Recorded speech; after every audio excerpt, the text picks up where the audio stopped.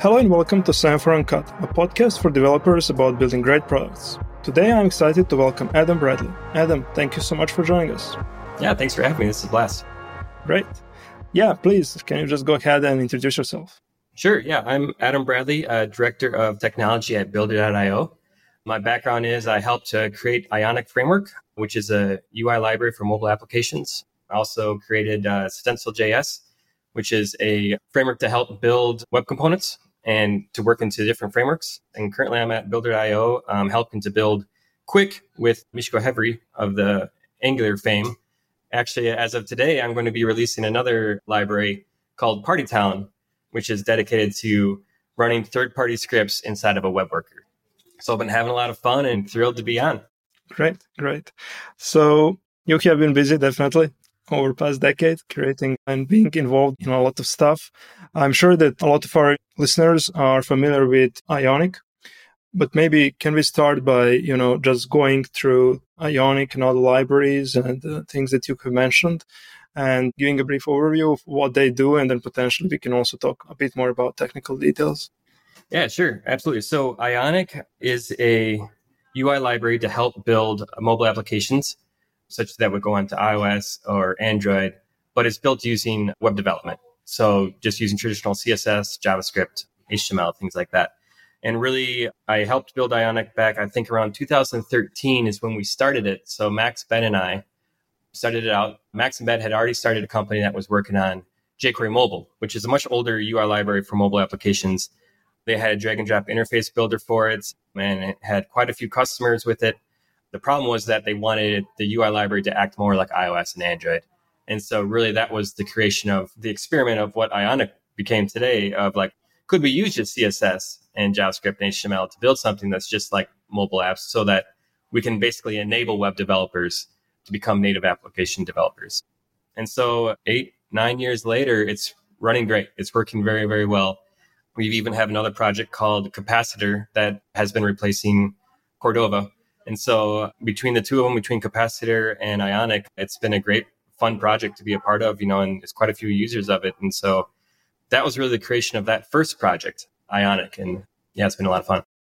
I want maybe to dive just a tiny bit deeper. So in practice, if I want to have like a UI framework for our whole, product and company, which is spanning maybe web UI, desktop app, Android and iOS apps. So Ionic would help us distribute and maintain and integrate that UI framework across all of those different technologies. Yeah, absolutely. And especially when you get into PWAs, so progressive web apps, where you want to be able to have your app running inside of just a normal web browser. That's really where Ionic shines too, is because it basically is a web page to start with. And so that makes it a lot easier for web development team, any web developer, to be able to build applications that work both in iOS, Android, but then also even in just a normal browser. And you can install with PWAs, which is really becoming something that's been around for a few more years, but it's really becoming popular because it's just so much easier. It's so much more cost effective to build with web development than to have native application developers and the constrained resources that you have there. And so I think that's really been a big part of Ionic's success, has been like how many more web developers are in the world that are able to build quality applications. The first versions of Ionic were in AngularJS. So if you think of 2013, 2014, that was really AngularJS was just exploding at that time. It was the number one framework widely used, kind of before React was really widely used or even widely known about. And so we used that, and that worked really well. And then Angular then moved to Angular 2. And so we went through quite a bit of work to transition Ionic to then run inside of Angular 2, which was really a very significant change. And so because Angular had changed so much, Ionic had to change so much. So then all of our users also had to rewrite all of their applications. And so that whole experience was pretty difficult for all involved. Myself, every single Ionic developer, Angular developer had to go through this transition. And at the same time, React really became popular. And then another thing called Vue became popular. And then another thing called Svelte became popular. So all these things are popping up and they're all really good. They're all, have their, use cases for why they're a great framework, right? And so instead of trying to argue that you should just use this one framework, web team might have a reason to prefer Vue or prefer React.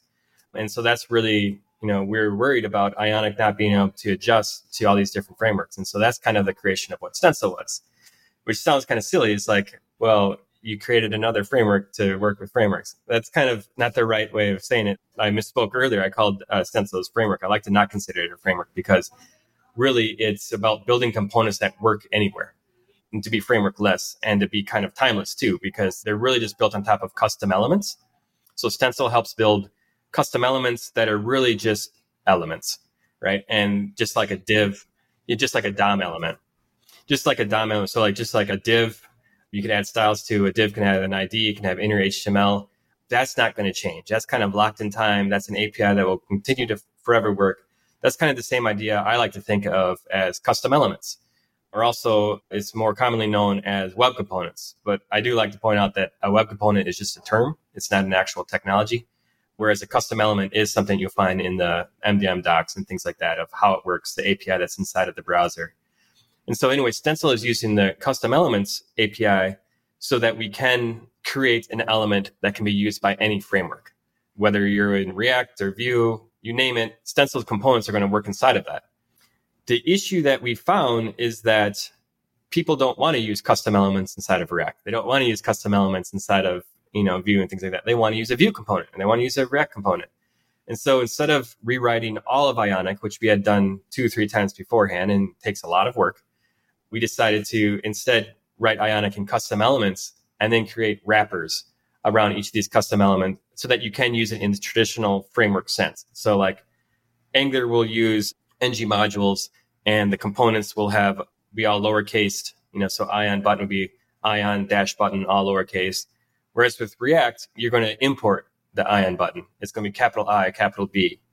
And it's an object. It's not just a global component, things like that. So there's these minor differences, but in the end, what gets rendered is identical. What gets rendered is the same concept of, it's HTML being rendered, right? So React, Vue, you name it, they can all render HTML just fine.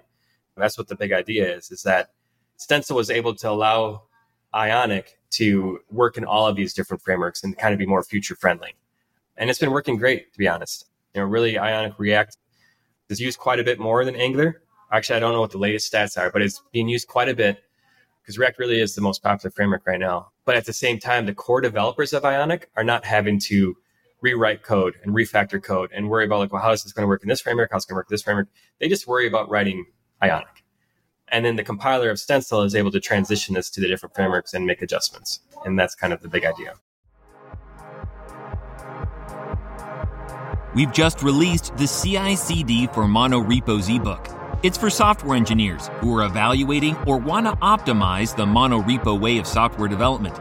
You'll learn how to build a monorepo-first CI/CD pipeline and have a functional microservice application built, tested, and deployed from a monorepo. Check it out on our website, semaphoreci.com/resources/monorepo-CI/CD.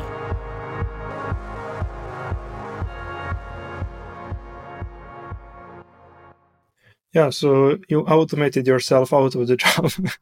Yeah, right. Basically.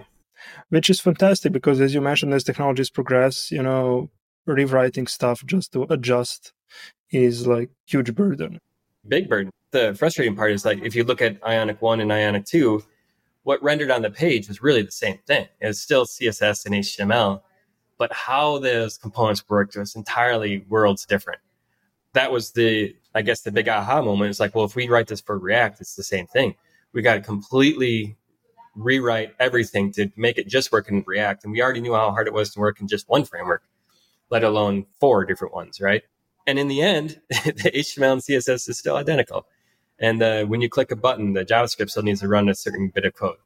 And that's why we wanted to create Stencil, was kind of be that abstraction layer to be able to adjust, let the compiler make the adjustments to the different frameworks. And as frameworks improve and things like that, and even Angular has made different changes, how Angular works over time. And so we've been able to make changes to the Stencil compiler. But at the same time, that Ionic core developers are not having to rewrite anything. And the biggest win is, I think, the Ionic end users, the developers of Ionic, are not having to drastically make big changes between Ionic 4, 5, and 6, things like that. And if you look at even our change logs, you'll see that developers have really been able to write the same code this whole time, whereas between Ionic 1 and 2 was a drastic difference. And so it's really been, taking the burden off of the end developers too. It sounds that you have managed to find a very successful recipe. And talking about Stencil, here it also seems that you have very successfully found the biggest common denominator and that it's very elegant, the solution. Can you maybe talk a bit?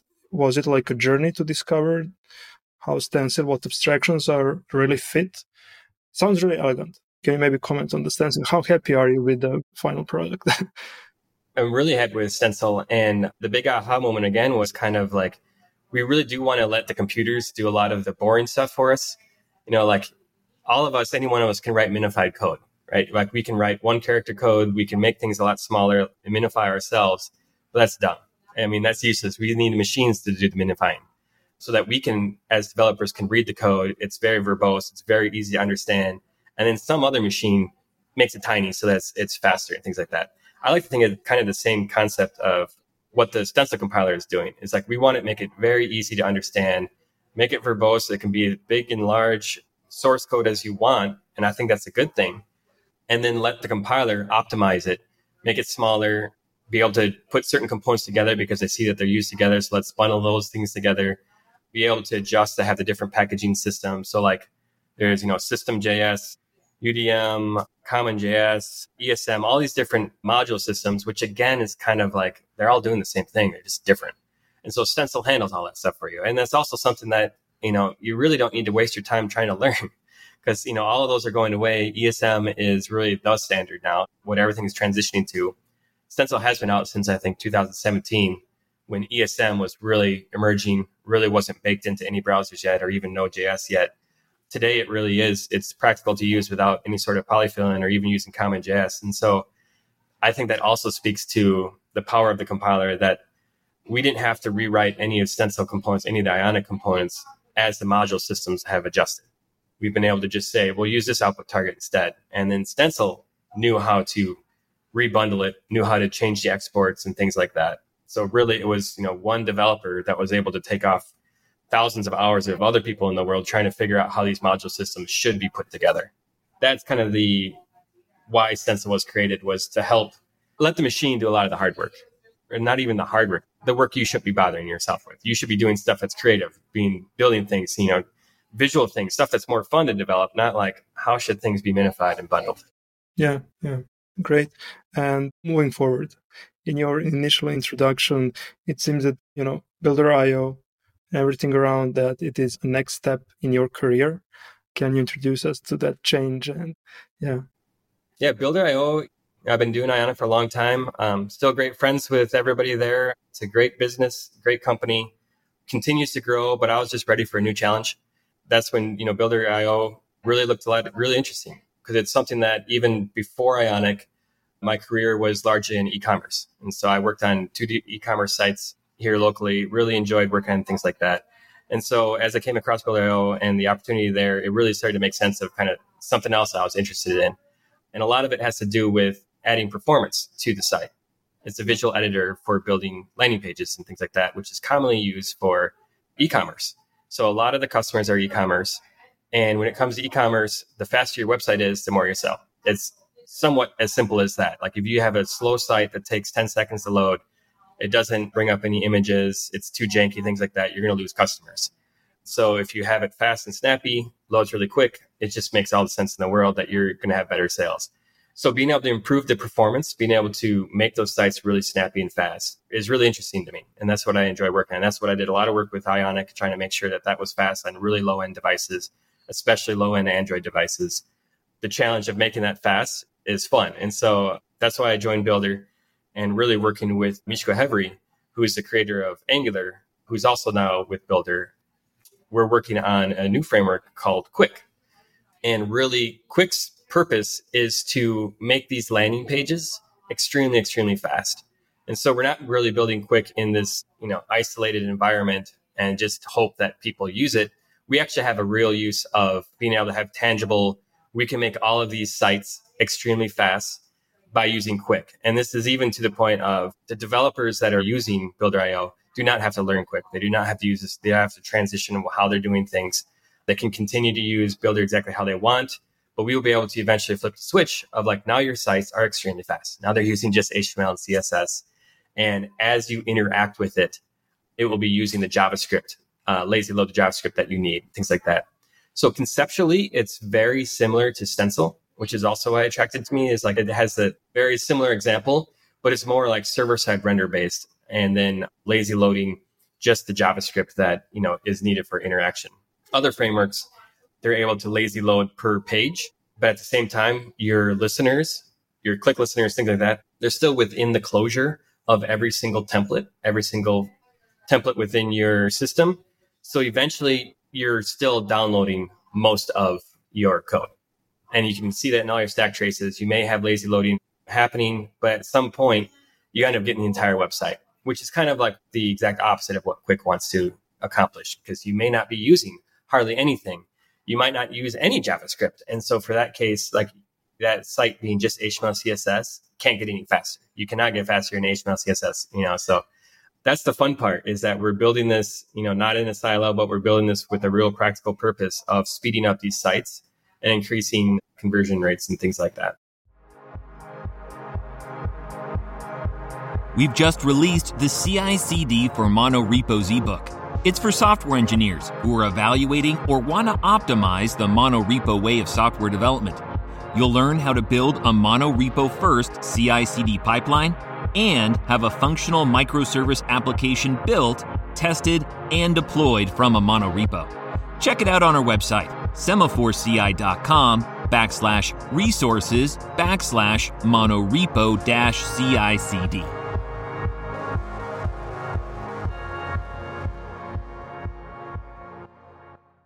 Let me rewind a bit to the top level. We talked about this very important attribute of being, very quick, and then it bubbles up to sales and all that. The other important component of Builder.io is how easy it is to build by, using drag and drop interface and tools. Can you also introduce us to that part? Yeah, sure. If you look back at the history of web development tooling, right, there's always you can hand code everything yourself in Notepad, or you can use a drag and drop interface builder. But there's always this balance of what control you have and what control you don't have. And so if you use something like Wix, you're basically using their service on their servers, and you can point it to your domain or something like that. But regardless, you can't really integrate Wix inside of your server. So imagine you're a large company with 3 decades of existing sites, existing infrastructures. You can't just switch that out overnight to use a different server, right? There's good reasons that every company has their own servers. And when I even say your own servers, so it could even be your own AWS, your own serverless functions, things like that. You have your own setup, I guess is what I'm saying. So the difference than something like Wix is that you're able to then integrate this drag and drop interface builder, I guess the results of it, into your existing site. So then what that allows the developers to do is then let the marketers, designers, and anyone else in the company be in charge of building these landing pages, be in charge of moving things around, A/B testing, all these different features that marketers would love to do themselves, but without a developer. That's really the sweet spot. And that's also something that really attracted to me, is I was shocked to realize that this really isn't a common thing. Again, there is something like Webflow where really the developer has to do a lot of the work and then they can push it live. And then there's stuff like Wix, where you can do all this drag and drop interface builder, but then you really limited lockdown of your powers and you really can't push it onto your own servers. So I find, Builder is really that sweet spot where marketers can go in and designers, anyone can go in and build great landing pages, change around the interface, change around the words, hit publish, and it's going to go live immediately. But inside of their existing sites, if they want to have an exact path fall under a certain landing page that they want, someone that isn't a developer could create that.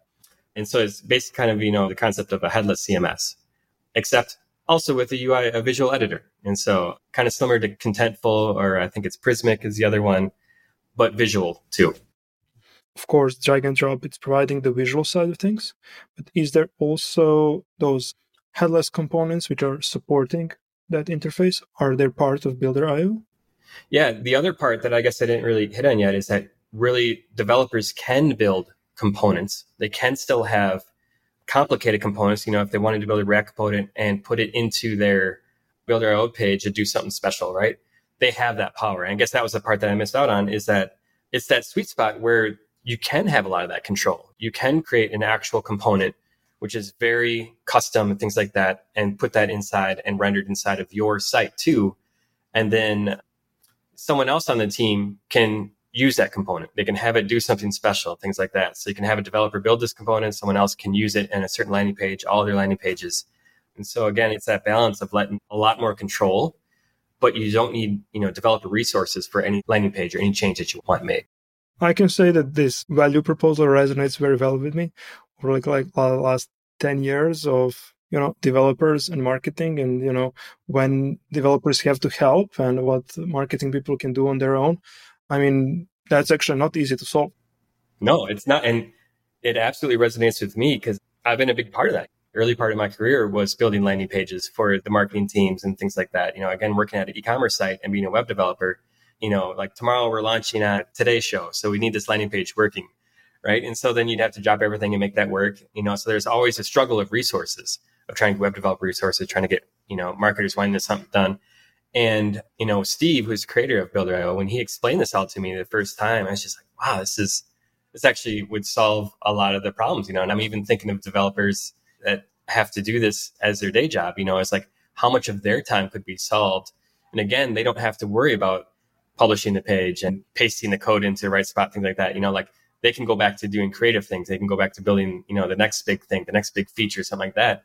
And at the same time, marketers can go ahead and build that landing page that they want. They can write the exact words that they want. They don't have to have that meeting between the two different worlds. And so I think it enables both parties to work faster and work on the areas that they're more interested in. So that's where I was really excited. As I learned more about Builder, it makes complete sense. And especially from my personal experience, I think this would have really helped in my own career. When you started talking about, building stuff, visual stuff, it's a drag and drop and all that, I remember a tool you probably know about. It was called Dreamweaver. Yes, I absolutely know Dreamweaver. Yeah. Yeah, it was early 2000s. So would you say that it kind of is the 20 years later?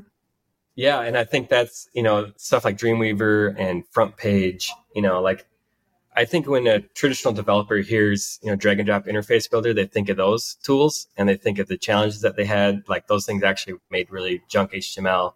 They weren't easy to deploy, things like that. And so that's the challenge that we're faced with of trying to explain no, it's not Dreamweaver. Actually think more like something like Webflow, except that you're not requiring a developer to do Webflow. It's more like Webflow for marketers. That's my take anyways. That's how I would describe it. But yes, that's the challenge, is to not try to think of it as the same thing as what Dreamweaver was. And I guess Front Page, that's the one that I always think as a nightmare, was Front Page and the code that they created. I don't know if you're facing that challenge, but I would say that you wouldn't, because I'm always surprised in our industry how many young people are there. I think that it's very much possible that actually majority of our listeners don't even know about those tools that existed 20 years ago. So, yeah. Yeah, I'm realizing how old I am. I mean, I really started learning the HTML in 1994, and looking back, it's that was the first year of the internet. It's so I've kind of been doing this from the beginning. I seem to have a pattern when I, at some point in the episode, mention some technology which is from early 2000s or 90s. And I managed to make guests feel old since most of them are familiar with those times and technologies. I did a talk at, .js 2 years ago, and it goes through a lot of the history of the web. And I'm a history buff, and I love having kind of lived it and aware of each era, Ajax, jQuery, framework wars, I've lived through all these eras. It's kind of fun to look back and lessons learned and things like that and talk about them. Yeah. And there are always those cycles. Something is done, then it's redone 10 years later with iterative improvement, and then cycle repeats. I had heard some quote about everything in computer science was invented in the 70s. We just keep relearning it, something like that. Not far from the truth, probably. Okay, to get back to the present day, you also mentioned a library, open source library. Yep, Partytown. So the quick backstory to that is, so we're building Qwik. We've got, our own internal examples of showing how Qwik is extremely fast. Again, because it's building just HTML, CSS, and you really can't get faster than that. The problem is that every e-commerce site, and really any site, any business needs to have third-party scripts, needs to have analytics. So Google Analytics, Google Tag Manager, HubSpot, Intercom, you name it, your businesses need to have that. I mean, it's really a necessity to gather data and be able to make decisions off of that data. And so to say like, well, just don't do third-party scripts, it's just, it can't be done. And so we have quick running. We have these awesome examples of them being extremely fast. Then immediately we see like, oh, but we're still getting bad Lighthouse scores. We're still getting bad whatever scores. Why is that? And it always comes down to, well, it's Google Tag Manager is, 500 kilobytes of code.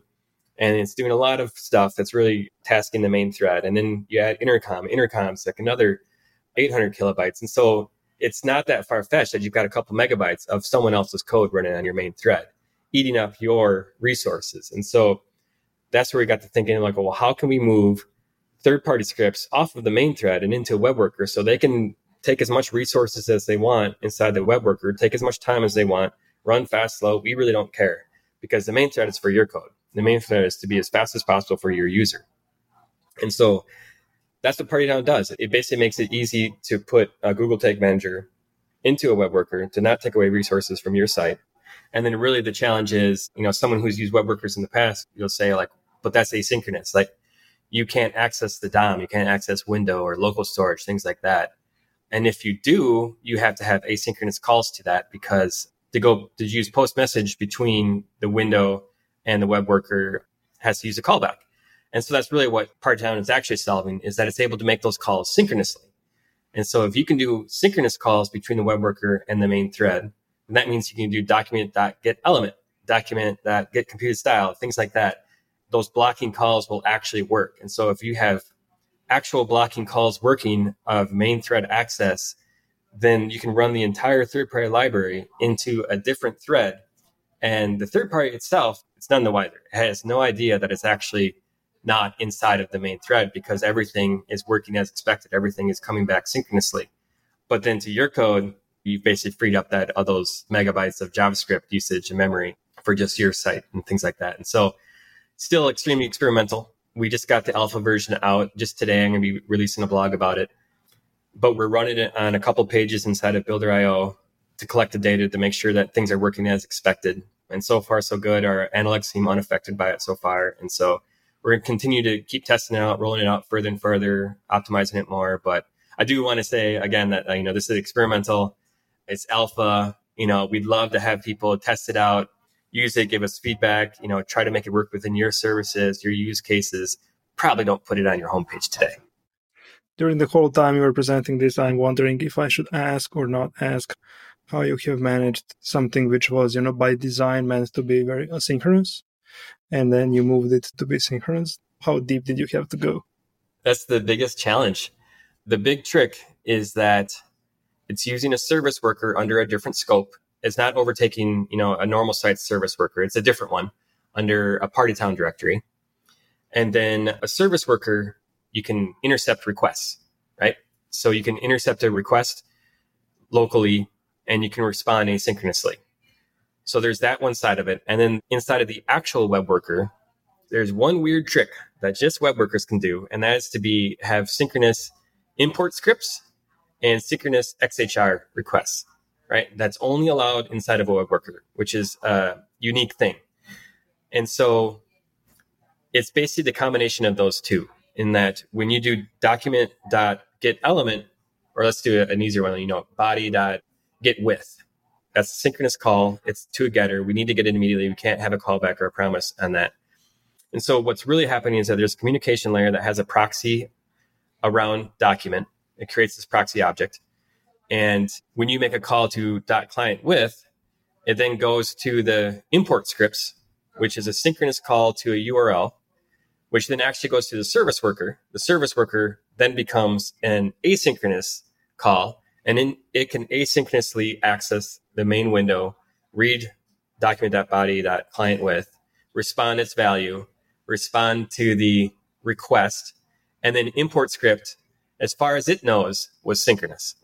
And so that's the big trick. And I will say that I see this as today's trick to make it work everywhere today. So this is going to work in Safari, Firefox, you name it, all the modern browsers today. But the future is really using Atomics. Atomics would be the correct way to do all of this. Atomics is only working in Chromium right now. And Safari had it working at one point, but removed it when there was that exploit, the Spectre exploit, like 2 or 3 years ago. They removed it. So if they were to move it back in, and Atomics is part of the JavaScript standard, things like that, that's really the correct way. That's how we want to move forward with it, is that we can have these blocking calls and converting basically what was asynchronous to be synchronous. Let the blocking happen inside of the web worker. And then at the same time, the main thread is really not bothered by any of this. It can be asynchronous all at once, and it lets the communication layer handle all of this. And all of this, as of today, is 6 kilobytes of code, so which is a lot of fun. So it's able to emulate the entire DOM, so document, window, all of them in 6 kilobytes of code, because really it's just forwarding on, hey, I want to access this. We didn't recreate the DOM like, think of something like JS DOM, which runs inside of Node.js, where it's recreating every single thing. We don't have to do that, because really we just have a JS proxy that says like, hey, I'm a document. When you call a getter, I'm going to forward this getter onto the main thread, and the getter will retrieve that information and send it back. So it doesn't really have to know about the document. It just has to have proxies. I think that you explained this very, very well, though it's a couple of tricks glued together. Yeah, it's always fascinating how much hardcore technology has to put into place to do something. Is I want to have a quick website. I want to have a quick landing page. And then I need to create, this thermonuclear reactor in order to be able to deliver that. Yeah, right. I want to make sure that everything is small and fast. So it's really important for me to make sure it's small, but also, it'd be pointless to have a 200 kilobyte library to do the same stuff, because now we just traded a couple hundred kilobytes for the same couple hundred kilobytes. And so it's important to me to make it extremely small. So it's written so it minifies extremely well. And it's also written where it's like, we care about the performance on the main thread, but we really don't care about the performance on the worker thread, because really when it comes down to it, third-party scripts are asynchronous. Really Google Tag Manager is asynchronously sending beacons back to Google on its own time, right? And so it doesn't have to be extremely fast on that end. And so that's also part of its design. And that's kind of opposite of something like Worker DOM. Worker DOM is well-known, like a cool project that the AMP team created to kind of put your application inside of a worker. Well, this is kind of opposite of that. Partytown is really saying like, no, the main thread is for your application. Do everything you want, use all the resources you want, and throw all these other guys into the web worker so that they can take their time over there. Yeah, because human eye is the priority. Great. It was very, very interesting. We went over a number of technologies in depth. I hope the listeners will also enjoy going in depth around these technologies. Again, thank you so much. And we'll be sure to include links to Partytown and all the other things that you have mentioned. Thank you so much. Well, thanks for having me. This was a blast.